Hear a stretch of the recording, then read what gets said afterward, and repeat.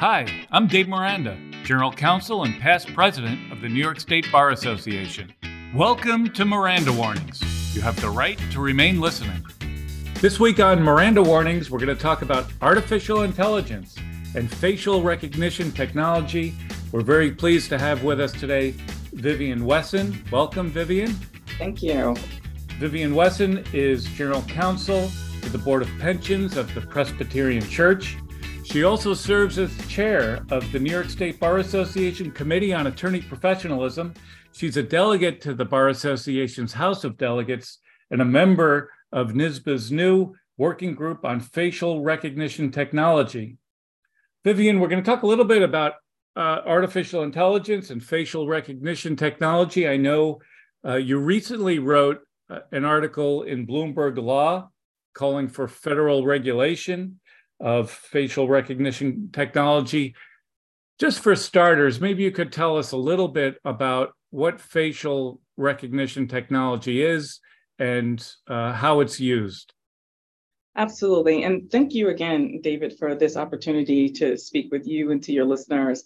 I am a big fan and advocate of Miranda Warnings programming. So thank you very much for allowing me an additional platform to discuss facial recognition technology. When you think about the ability to have a digital signature of oneself, no different than a fingerprint, how the complexion and tone of your features of your face do identify you. Although I've been, and I'm sure you from time to time have been accused of having a doppelganger.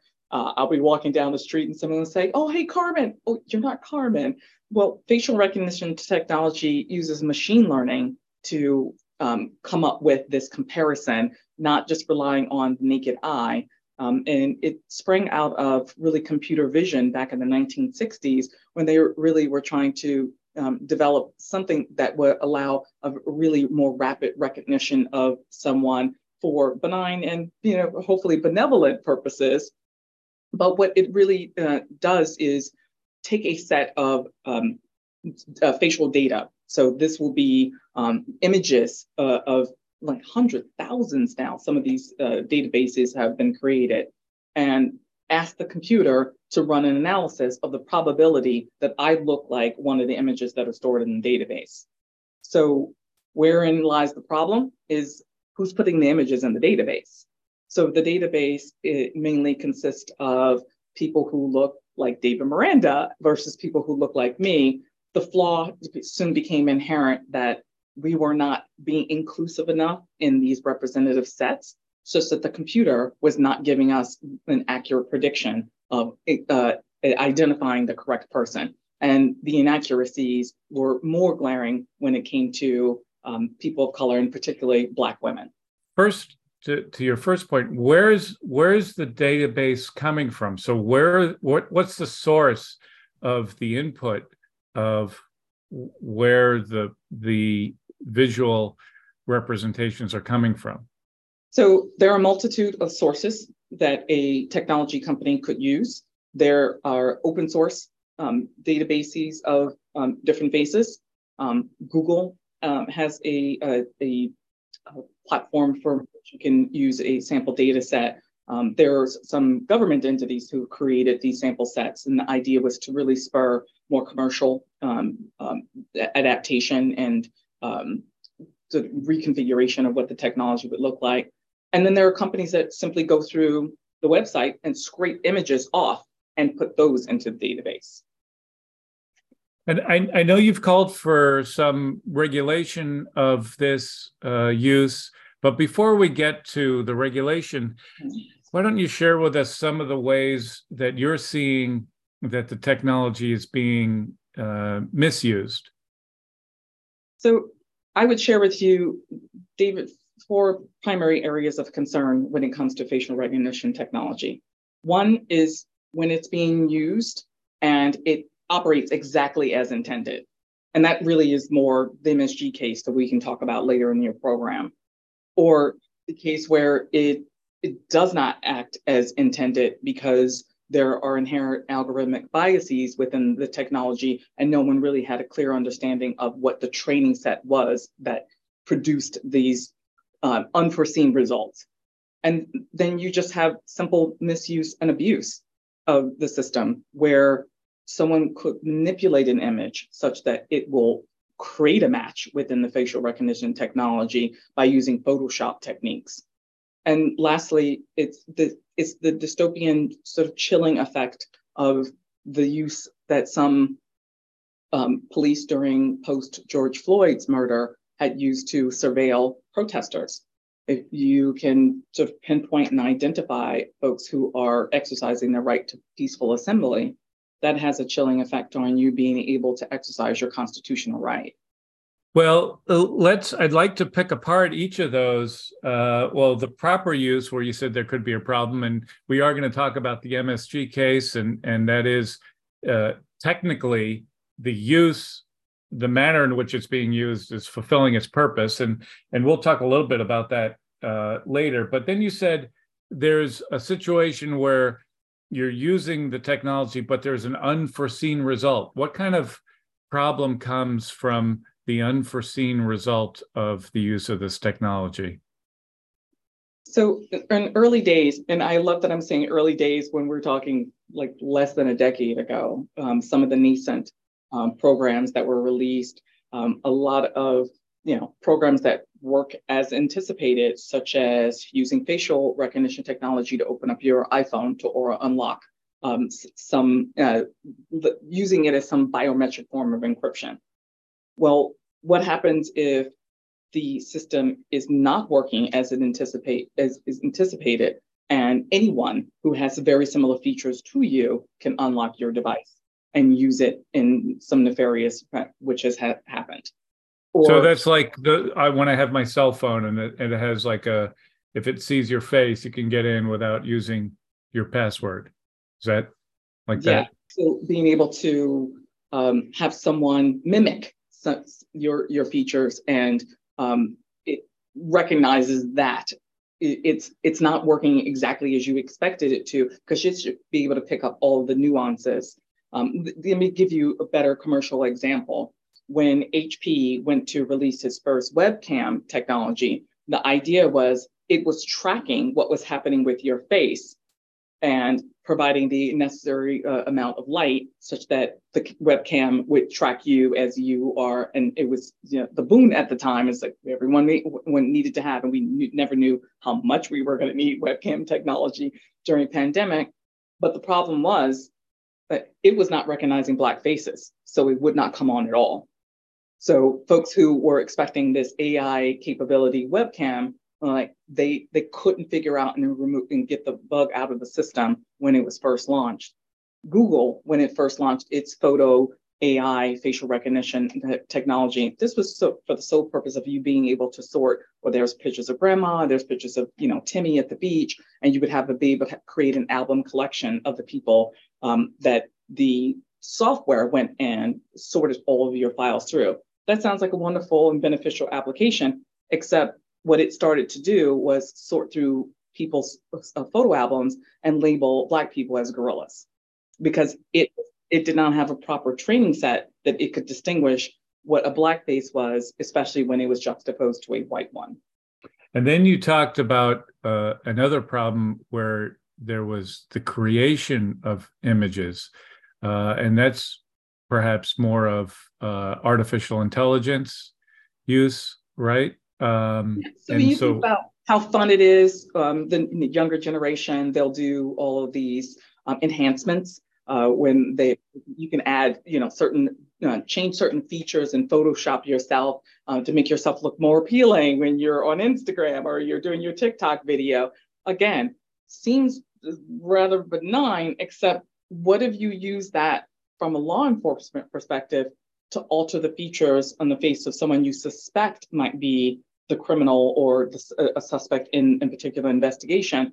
You run that through the facial recognition technology. Well, it's not actually looking at an image of someone, it's looking at a doctored image of someone. And if it gives you a false reading, that to me seems an abuse of a technology that really was intended to give you an appropriate match for an unaltered image. So there would be like a lineup of potential suspects, and then the photos would be manipulated somehow to what? To make the person look more like the suspect, or make look more guilty, give them beady eyes or something, or what? No, but more, I suspect that it is this person, but if I ran their image, like let's say the image that I took in a lineup in the facial recognition system, and it did not spit that person. Well, if I shave the nose down a little bit, maybe Oh, cheeks, then it'll come back and it's like that person is a match to what I saw in the surveillance video. Oh, that now I right, have my suspect. That's not what you're supposed to do. That is an absolute abuse right. of how the technology is intended to work. If it came back that that person, in fact, is only a 70% match, it should be an investigative tool as opposed to being a dispositive solution to trying to find your suspect problem. Right. And well, it seems like that would be a terrible thing to do. That should be, it would seem as though, especially when we're dealing with criminal matters, that would be something that's prohibited. That seems like you're putting your thumb on the scale. I would assume that if the photos were manipulated, that's something that, a defense attorney certainly would be entitled to know, and could, I would think, make a lot of noise about if there was a prosecution. Put it this way: what if you did not enter the doctored photo into evidence? That you did not indicate that that was what led you to believe that this was your particular suspect from the surveillance video? Then it never like rises to the level of a light of day that the jury would even consider. Well, wait a minute, because that would give you, if you're a juror or you are the defense attorney, that could give you pause as to what's the efficacy of the actual identification if you're relying on the computer to do it. If the computer is doing its job as is intended, and you put an unaltered image in there and it came back with something that was not in the 90th percentile of accuracy, then you have to use that as just one step in as part of your investigation. But that you in utter reliance on it and then you do something to manipulate it, then now you're not, now the playing field is not level. And that, I think that leads to the point that you were making in the article that you recently wrote in Bloomberg Law, where you're saying there needs to be some federal regulation on this. Talk a little bit about the kind of regulations that you would expect to see. I know you said there was some federal legislation that was proposed pre-pandemic. It kind of took a back seat once we went into the pandemic. But obviously, in the last 3 years, certainly the technology has advanced substantially.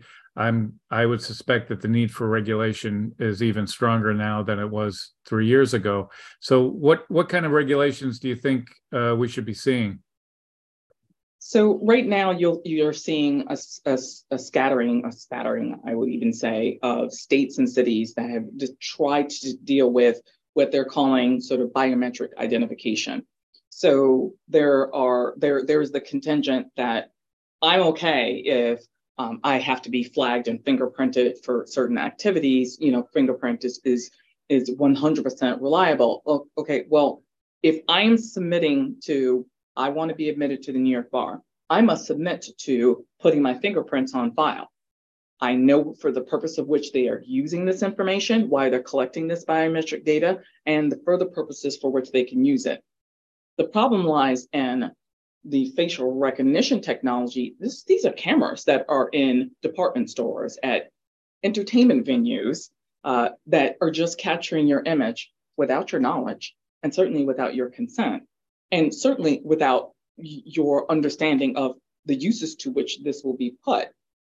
When I go to the airport, I understand that I am agreeing like explicitly that if I want to fly, part of the bargain is you get to capture my image and check it against maybe a no-fly list or some other dangerous character, or use it as part of some other type of police level investigation. You submit to that. That's one of the exchanges of getting on a commercial airline space. But do you do the same thing if you go into Macy's department store? or is that the same contract? Are you put on the same type of notice and given the same type of consent? That's what really the federal legislation was leading to, is you can't just take it without someone's knowledge, but you need actual consent, not implied consent. Like, even if the bargain is that there's a big red sign in the front of your local Bloomberg's, if you're coming in our store, be aware we use FRT to scan folks, and this is part of, and their purpose is, it is part of our theft mitigation process. You can agree to that bargain, and you can say, wow, I just lifted a purse from here last week, so I'm gonna exit stage left. You get to make choices. Right now, there are no choices, and the commercial market is ramping up briskly and using this technology, again, for the a lot of it risk mitigation and a beneficial purpose, to make sure that they're looking after, that someone is not coming in to commit a bad act. Okay, that's all well and good, but you have to tell us that, and we should, as part of the public good, have some agreement to it. And there should be hefty fines associated with anyone who infringes on that potential right to privacy and freedom from surveillance. Well, let's dig into that a little bit, right? Because there's cameras everywhere. You talked about stores, but they're in the streets, they're on lampposts.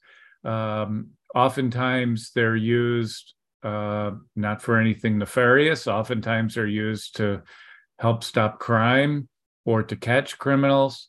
And so I would think that there would be a difference between somebody or some entity recording what's going on in a public space, which a store certainly is a public space, or a street is a public space, for the purposes of, as you suggested, crime prevention, and a difference between that and actually taking the visuals that they record and then using them for some other purpose, right? So I would think that it's not only the location of the recording and whether there's an expectation of privacy in that location, but also if there's some knowledge and expectation of how the visual would be used, right? So most people, with the exception of your example, who lifts pocketbooks, most people don't have a problem with the fact that there might be some recording for crime prevention. In fact, it might make them feel safer. But if it's being used for other purposes that they're not aware of, maybe some other commercial purposes, that would be an issue. So how do we filter between, good uses and proper uses and acceptable uses and uses that might be unacceptable? I think you for me, you hit the nail on the head when you talk about the expectation of privacy. If I am walking down Center City Street in Philadelphia, I have no expectation that someone could not possibly capture my image for whatever reason. The problem is when the technology lends itself to potential abuse, where you're not using it and collecting this biometric data for the sole purpose of doing this potential like theft or crime mitigation purposes, but then using it such that you are selling it to highest bidder, and people can use it for stalking purposes. People could use it potentially to commit identity theft and other manner of fraud. There are a whole host of, when you balance on the scale of potential bad uses than benign, I think a regulation can point out and capture when we're trying to do something that is beneficial for society, which crime mitigation and hopefully prevention or apprehension of people who commit the crimes. It's like, that makes sense to me. It's just when you talk about a completely unregulated state, which is where we are now, where at most New York City has you must post a notice sort of requirement. It still does not have any strictures around what else you could be doing with that data. Therein lies, for me, will lie the problem. What about, is there any regulation against taking someone's image and manipulating it so it looks like they're saying or doing something that they didn't do, I mean, it's gotten to the point, certainly you could see it in movies where with CGI, where they're looks like they're doing all sorts of things, and that's obviously perfectly harmless and entertaining. But we've gotten to the point where you could make it seem as though someone was, in a different location and saying something that perhaps they never said and doing something that they never did. And it looks very incriminating, certainly. Is there any, do we have any laws that might prevent that, or is that something also that we need to regulate? What you're talking about is the deep fake state. There is a creation now of deep fake using AI, not necessarily FRT. So this is just complete potential manipulation of images or photoshopping images into certain things, doing a voiceover background sound for someone having their image move, even though they're not saying what it is that the deep faked image is saying. And again, wholly unregulated. And it's like if you see that computers are creating these life-like brand new people and images. And there's just New York Times recently ran an article about that as well. Disturbing in that someone can be out there sort of creating this artificial population of people who are doing different things, or as you say, putting you potentially in some compromising position. No, unregulated, absolutely. There is nothing to stop someone from creating an image of David Miranda and having him meet with the leader of North Korea, and you guys are sitting down for a chitty chat.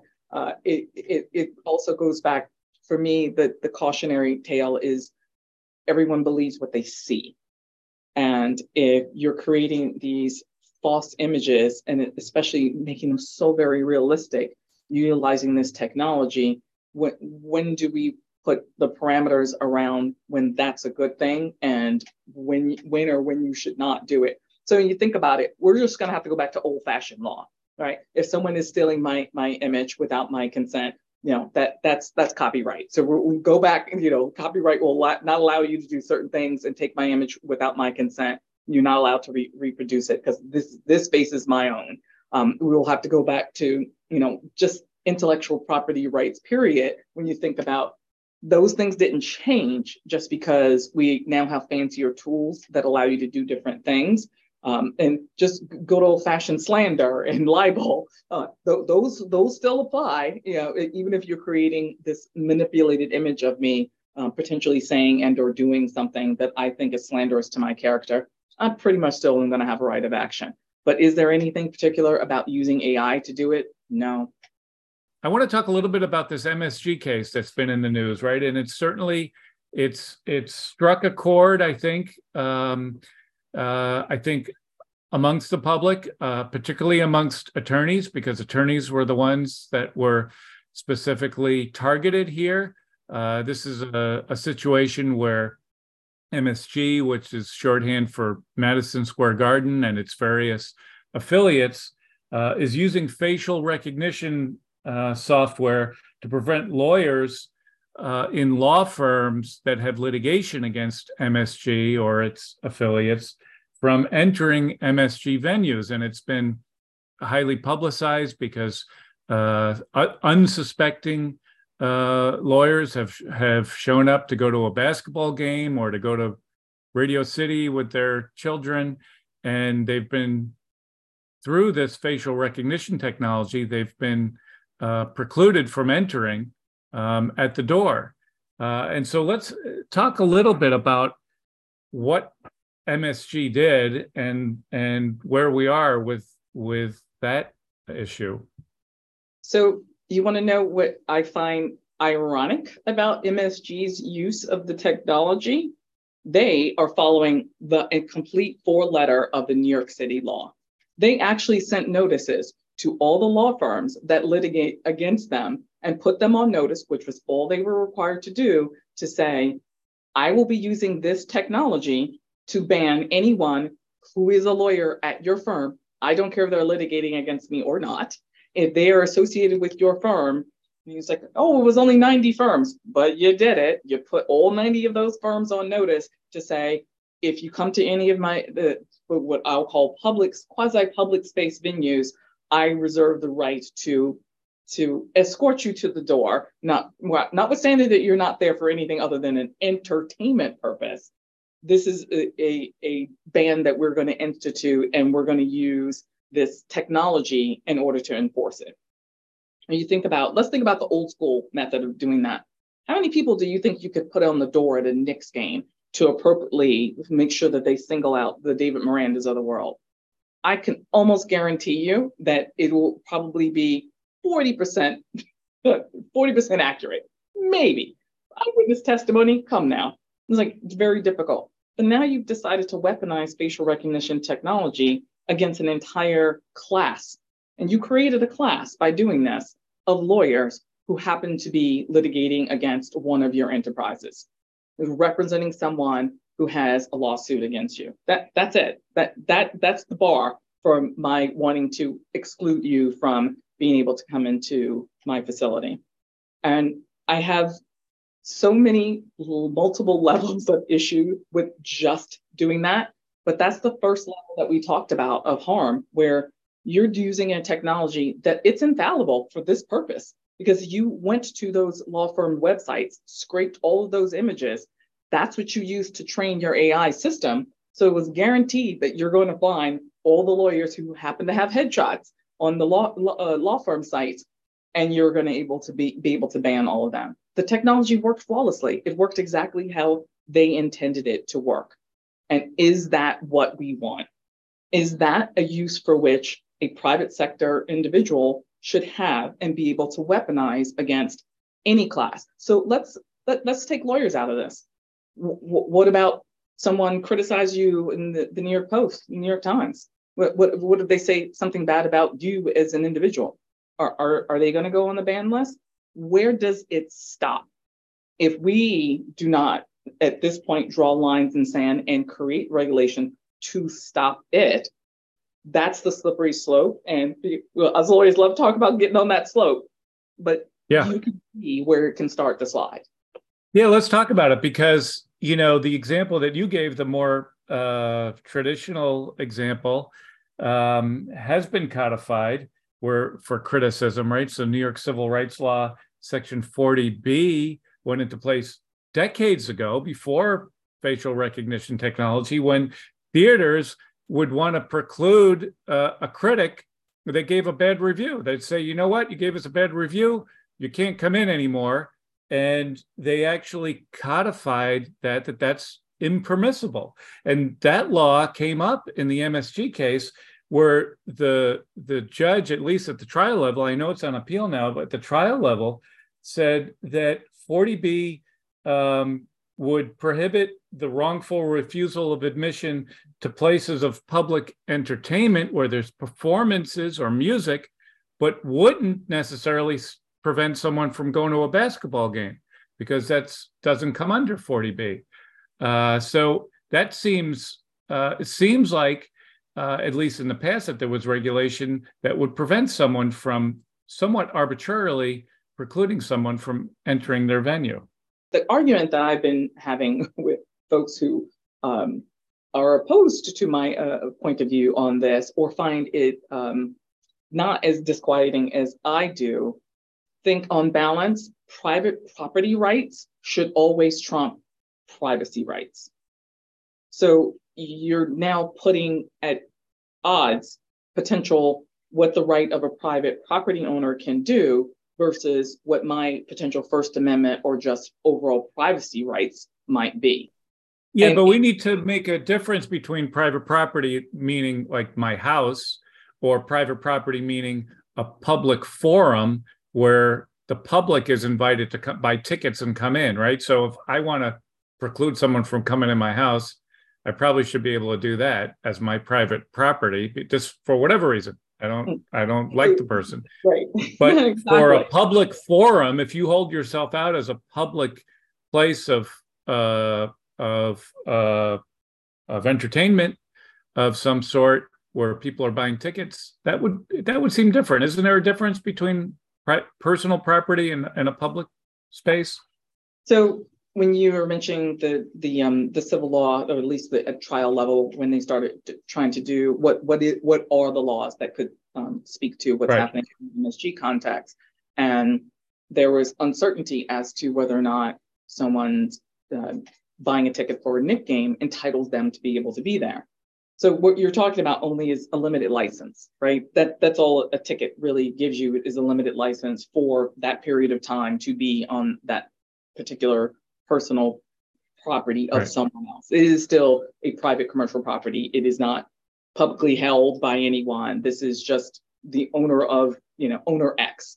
Well, can owner X set what the limitations are? Well, we've already prescribed that there are certain things that owner X cannot do, right? He cannot say, you're not coming in because we do not like Black women to show up. It's like, as soon as you hit Title VIII, you are done. It's like, if you're going to hit any of those defined classes, you're going to have a problem. It doesn't matter that it's your private institution. Someone's going to be able to make some claim against you. But in this instance, he created this class by saying all lawyers in this, who are doing this particular thing that we find offensive. Well, what's to stop any other commercial property space owner? And that's why I don't want to limit it to just what's happening at MSG, but what's happening when any private owner of a space, even if it could be considered part of the public good, sets these types of limitations on access. When do we say, we need to put some wheels around this, and let's circle this particular usage such that it is direct, intentional, and transparent and known to whoever it might be targeting or may impact. So, in your view, if an attorney is suing MSG, does MSG have the right to preclude that attorney and every attorney in their law firm from going to a Knicks game or going to the music hall? So I come out on the balance of the right of privacy, the right to my own personal time, the right for me to be both a lawyer as well as being a separate parent or a spouse, a sister, a brother. I get to separate those things, and those things shouldn't travel with me when I go to an entertainment venue. Like you've now created something that classifies me as the one thing, even if the one thing is not what I am doing when I go up to show up at a Knicks or a Rangers game. That's not the right of some individual, we'll call it semi-private or semi-public owner should be able to do. So, and we can get into this a little bit, and I know you're familiar with this, that, when you're involved in litigation and both sides have attorneys and they're potentially going to court, there's, formal procedures for discovery, and it's not permissible for an attorney necessarily to go kind of undercover and try to elicit information from people that might have information about the case from others. And I kind of think that MSG is, in this particular instance, using that as an umbrella to cover everything. Now, if you have a litigation over a slip and fall, perhaps, or a contract matter against MSG, there's not going to be any information that another attorney in the law firm is going to be potentially able to gather by going to a Knicks game. Yeah, so like the recent case, I rest ye assured that the mother who was traveling to see the Rockettes Radio City Christmas show was not there arming her two children with subpoenas for anyone at Rockefeller Center. That's not what was happening. And this is not a laser focused, sort of battle against this litigating class, but it's way too overbroad of an approach to get at or potentially chastise those who, or like retaliate against those who may bring lawsuits against you. Like that's not what we intended as a useful means of leveraging this type of technology when it can be used in a weaponized fashion. It would seem as though the intent was to have a chilling effect, that if you're an attorney that's in a law firm that's involved in MSG, then I guess you're at war with them, and you're going to have to suffer, which is, I'm sure, something that the task force that you're involved in with the Bar Association is going to look at as to whether this would have a chilling effect on attorneys taking a particular case. Now, obviously, attorneys are subjects to, they take an oath where they represent their clients diligently. Certainly, many attorneys have been subject to more harmful things than not going to a Knicks game. But as to whether that's appropriate or not, I think that's something that the task force will, I think, discuss. And we don't want to have anyone be deprived of their right. And you do have a right to bring litigation if you're aggrieved. And if you can't find an attorney to do it, that would, in effect, be a denial of someone's rights. Justice, absolutely. I'm also troubled by the implication that, from my perspective in attorney professionalism, we focus a lot on what we need to do when we are looking at the rules of professional conduct. And one of them is being able to diligently represent your client. And considering taking on a case, you also run your conflicts, do a conflicts check within your firm. Well, now you're potentially abridging my right to how I effectively run my conflicts check, because my conflicts isn't, well, maybe I need to root out someone who has season tickets to the Knicks before I can take your case. That's insane. That is not part of what we should ever have to do in order to decide to take on a new representation. Right. Well, Vivian Wesson, thank you very much for being with us here on Miranda Warnings and talking about artificial intelligence and facial recognition technology and some of the ways we might be able to use it for good and regulate it. Thank you so much for being with us. Thank you very much. And so I'm really happy to be able to spend some time with you, David. Appreciate it. Yeah, it's great. Always great talking to you. We have a somewhat lighthearted feature on Miranda Warnings called Music, Book, or Movie, where you can share with us something of an artistic element that's important to you. Thanks. So I am going to give a 100% thumbs up to a book that was given to me called God, Improv, and the Art of Living. And one of the things that I have said repeatedly that has been the most powerful and instructive for my practice of law was participating in an improvisational comedy group while I was in undergrad. So we toured around Southern California doing effectively, it was like, whose line is it anyway? And it taught you how to be just completely flexible, to put the words yes and in your vocabulary and be able to be reactive in the moment.